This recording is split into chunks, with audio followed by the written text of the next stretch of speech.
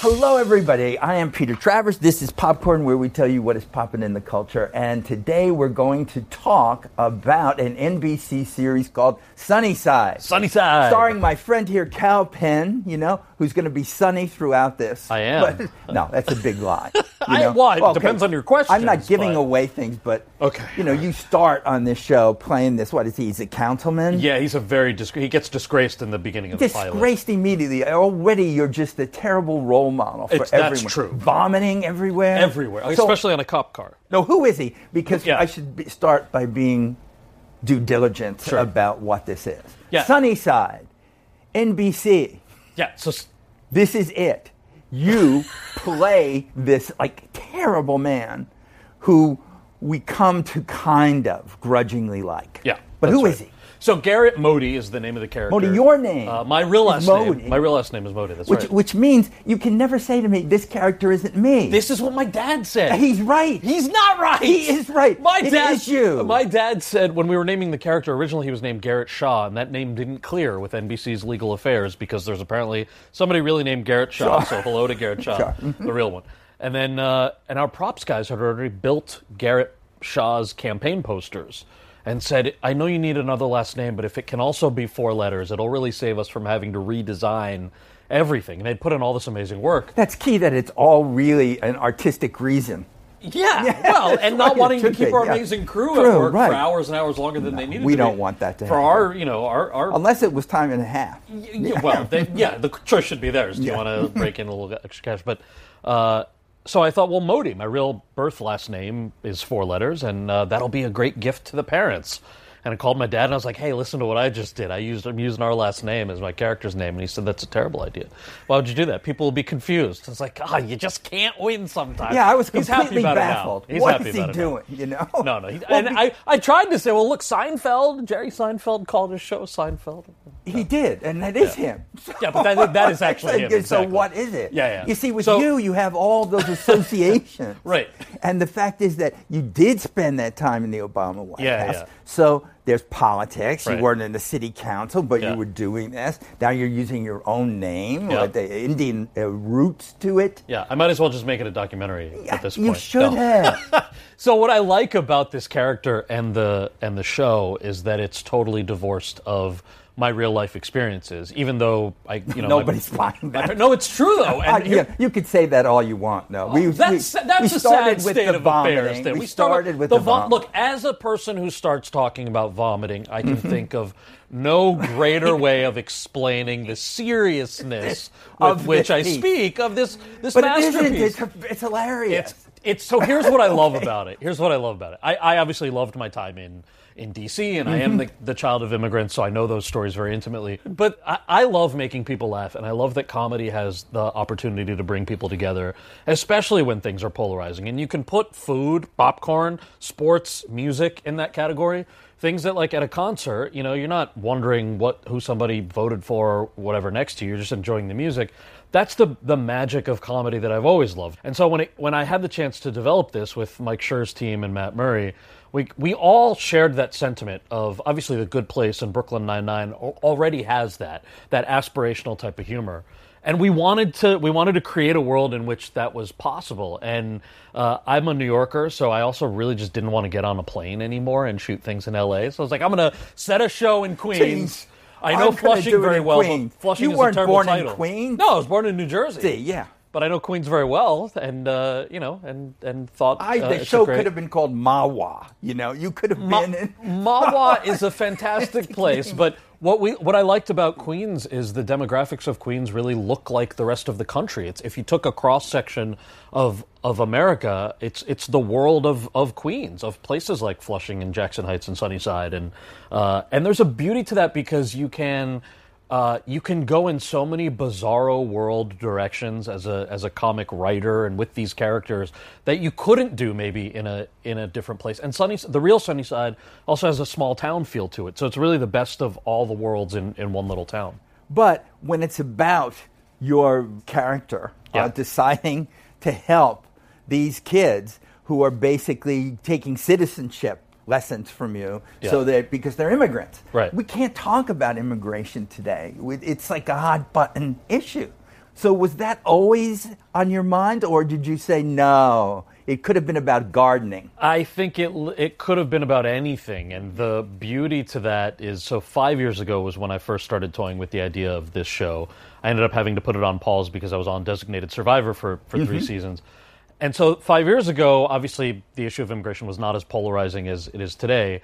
But we never set out to make a show that was about politics. We're a patriotic comedy that obviously is relevant. It's timely, for sure. It is. But it's more about this weird guy, this arrogant weird guy who I play, who could get away with anything by being an elected official who did no work, and teaches, he has no job skills. He posts an ad on the internet, which is how he finds these immigrants who hire him to teach them about the citizenship process, not knowing that he, in fact, knows less than they even know about the world. So it's more of a redemption story for him. I think if you're looking for a show about immigration, it might even be disappointing to you because it's about character. It's about lively characters and how they interact. I don't think anybody is looking for that. I think sometimes comedy is the best way to reach people. That's what we're because I hoping think for. there is no other way. Yeah. No one's going to listen to you give a speech. Sure. I watch these people that you're teaching, these characters that are in there who... It doesn't take them too long to figure out you really don't know much about it. But maybe that you're well-meaning in trying to helping them and that they have friends to do it. But we see that as real, but there's no reason you can't get laughs from being real. Yeah, no reason. We're we want to be funny first and foremost, and I think the amazing thing that we're finding. So Allison Jones, who's our casting director, the first thing we told her was bring us the funniest people, period. So when Matt and I wrote the pilot and created these characters, there was certainly specificity because you want to ground your characters so that they can play in their world. Diana Maria Rivas' character, I think, originally was written as El Salvadorian. Diana, who we ended up casting, was the most hilarious person who came in. She happens to be Dominican, so you make sure the character's Dominican. I think the most clear-cut example of how we leaned into the comedy and wanted to be most concerned with comedy first is Joel Kim Booster and Poppy Lou. Joel is, of course, a stand-up comic. Poppy is hilarious and very subtle with her delivery. Almost very deadpan. Yeah. In a lot of ways. So when we found them, these are these Asian American twins who have an estranged billionaire dad who lives in international waters somewhere, who they don't see all the time, who may or may not have had plastic surgery to look completely different than the last time they saw him. But Joel is Korean American, Poppy's Chinese American, and they were the two funniest people. Now, traditional sort of Hollywood or traditional showrunners might go, well, I guess we can only cast one of them. Or they might go, well, they all look the same anyway. And we don't feel that way. Yeah. I mean, I've heard people say this in the room. And when we were talking about it, we just thought, hey, what a cool opportunity to heighten the humor. Obviously, we're going with the funniest people. So they do have a dad who's a billionaire. But they're also going to have two separate moms who birthed them at the same exact time at the same hospital to the same father. That's right. It's like doesn't happen very often, and that's what's great about it. But if you're trying to make people laugh and if you're trying to heighten humor, why not really lean into the amazing possibilities? Instead of looking at these things as limiting, why not lean into it and say, what are the amazing doors that open with just being funny? And obviously the estranged billionaire dad, that has nothing to do with him being Asian American. It has to do with him being super weird. And so we've got Poppy and Joel, and we can play in that space. You've got the super... we should show I would love that. of you trying to explain to your sister yes, what you're going to do. Who's actually sane and works in the medical profession. Yes. So let's look at that clip. Okay. Yo, guess what, Mel? I'm already at step 2 of my plan. I got a job, and this one does not involve humiliating myself. What's the job? Well, this group of people wants me to help them become citizens. Do you know anything about how to become a citizen? I do not. But I'll be like the cool teacher, take some field trips, do that thing where you sit in a chair backwards, maybe get a cool leather jacket. Plus, check this out, I am getting paid. I can hire a PR team. Can you imagine how good it's going to look for my re-election campaign if it gets out that I've been helping these poor people out of the goodness of my heart? Except you're very clearly not helping them out of the goodness of your heart. You're doing it for your re-election campaign. That's a really good point. I should talk to my PR team about that. And if you have cash now, you can pay me rent. And I will do that, Mel, just as soon as I take care of some very pressing financial obligations. I promise you, once I'm solvent again, everything I have is yours. Are those new Jordans? You're the best, Mel. Bye! I love, you know what's absolutely timely about this is that when the thing is brought up that you know absolutely nothing about what you're doing, it's not that much of a drawback. Nobody cares. Nobody cares. It's like we have a whole country being run by people who basically don't know, and you are just part of this whole system that says, look, somebody gave me money to do it, so I'll do it. Well, Garrett is in many ways insufferable and so oddly likable because you're drawn to, like, I remember... But nothing like you. I am also insufferable, but I'm likable. Likable. More likable than Garrett. Likably see the difference? No, I did. I mean, the influences for me with this were like, the Jack Donaghy character in 30 Rock is... I would not want to ever have dinner with that man, but you cannot take your eyes off of him. He's so funny, and the layers to things he says. And then in a totally different sort of space, George Costanza, I didn't know anybody who looked like George Costanza who lived on the Upper West Side when I was a kid growing up in New Jersey. That wasn't my world. I had so many Indian uncles who reminded me of George Costanza because the writing of Costanza was so good and so grounded.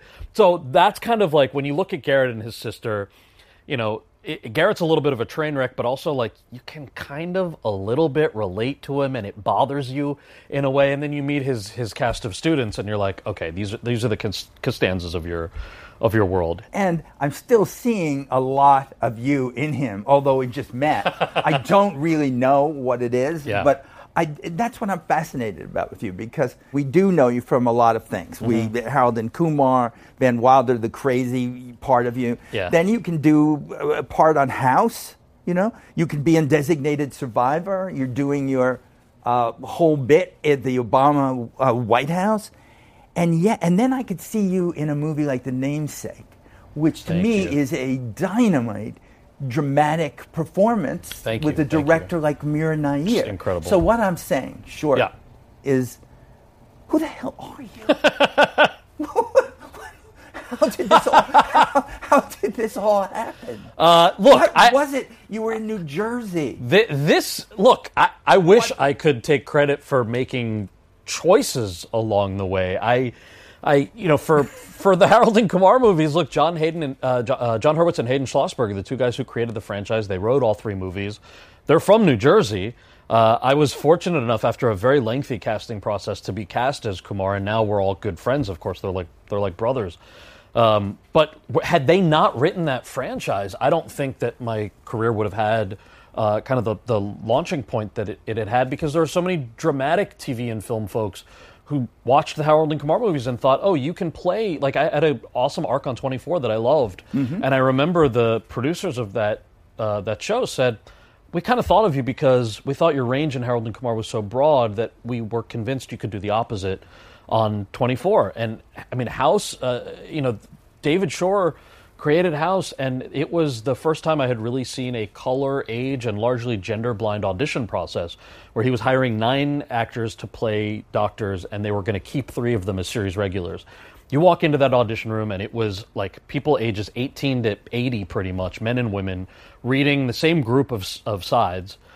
And I remember asking him years later, I was like, David, why'd you do it that way? He goes, I don't understand that question. I just wanted to find the best people for the job. So I'm very thankful. I mean, I appreciate that the question's like at me, but I'm so thankful for this journey because I feel like I've had the chance to work with such incredible people. The cherry on top, no doubt, is Mira Nair, The Namesake was my favorite project I've ever had the chance to work on, period. She is incredible. The novel by Jhumpa Lahiri is something that is very close to my heart and was before I had the chance to audition for the movie. There's you, the son of immigrants. Yeah. And you're living in New Jersey. And in The Namesake, you're playing a guy who's his turns on that. There's a period where he just says, I don't want to be this guy. I don't want to be from these people. Were you going through any of that growing up?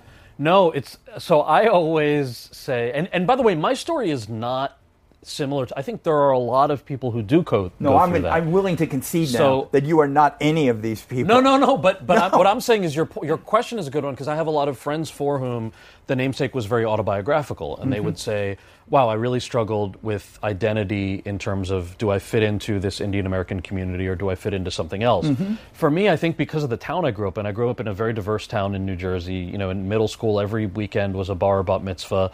Your friends would speak Korean or Italian at home, or Gujarati or Hindi, like in our house. And so I always assumed, well, your American identity is all of this.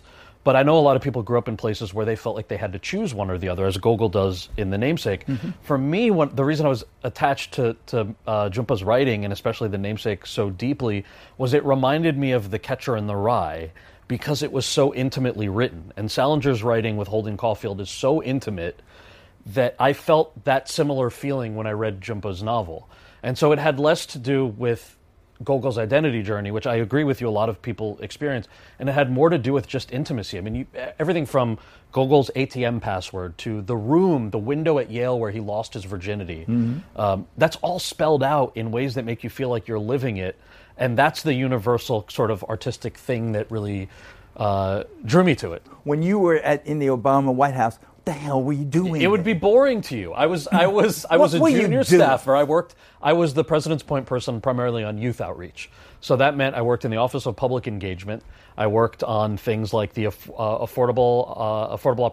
American Opportunity Tax Credit, which is $2,500 that you could get off of your taxes if you were going to college. Mm-hmm. Not sexy. Never going to end up on a CNN headline. It's nice to have get the money. No, it is, but it is. But so it was really. I shared an office with 6 people and loved every second of it. It was hard work. It was very different than obviously my first love, which is making people laugh. What I'm going to do is take you to the world outside now. Okay. I'm so curious where this is going. Oh, there it is. Oh, yeah. Kyle says, "What's been your proudest moment on set?" Oh, wow. Your proudest moment. Can I be really cheesy? It's yes, just I'm true. hoping for it. I've had some really good bosses. I've been really lucky with that, and I've been really floored at how incredible our writers are, obviously our actors, who I've had the chance to talk about, and our crew. And this is the first time I've had the chance to executive produce and co-create something, so I've gotten to see it intimately through the process, our design team and our makeup folks, just everyone. And every morning before we start shooting, we just sort of do hey, have a great Monday, everybody. Like, you just sort of shout it out. There's 200 people standing around getting ready for the first shot.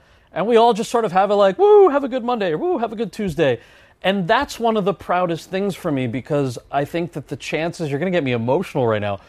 What are the chances that, somebody like me who's a public school kid from New Jersey, almost 20 years after starting as a professional actor, could partner with someone like Matt Murray, Mike Schur, NBC, a network I grew up watching, and have the chance to say good morning to 200 of the most talented people I've ever met every single day.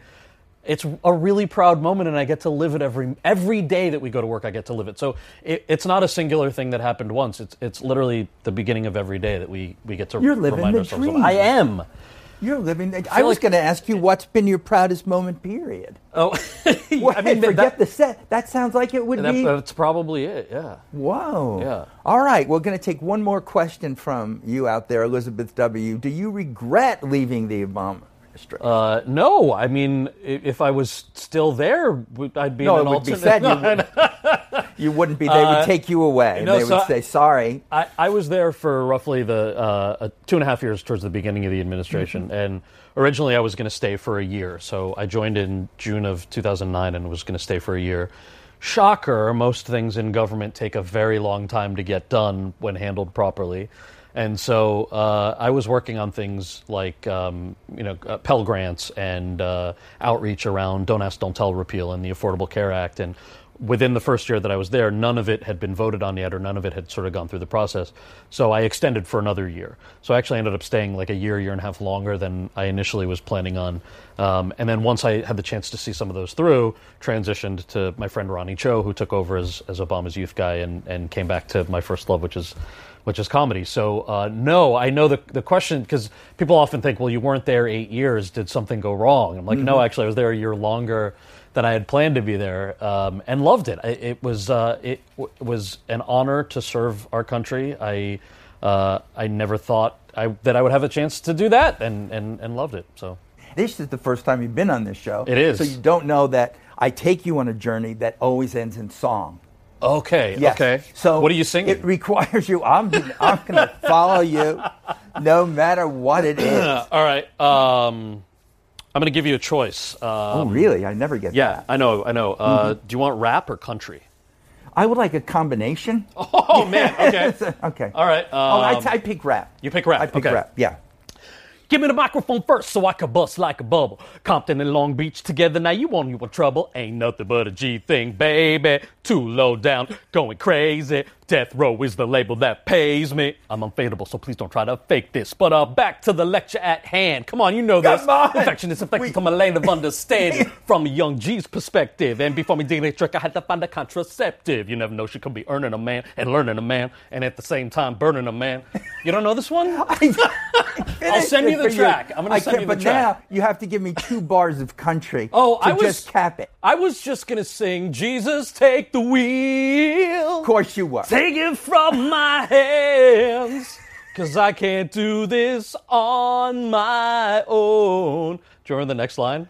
I don't. I'm letting go. Whoa. I know. Literally, she lets go of the wheel. No, this is, I just don't know what to say now. See, and now you're like, is Garrett Modi really like you? He is. He can't rap. Cal Penn, thank you so much Thanks for for being this. A lot here. of fun.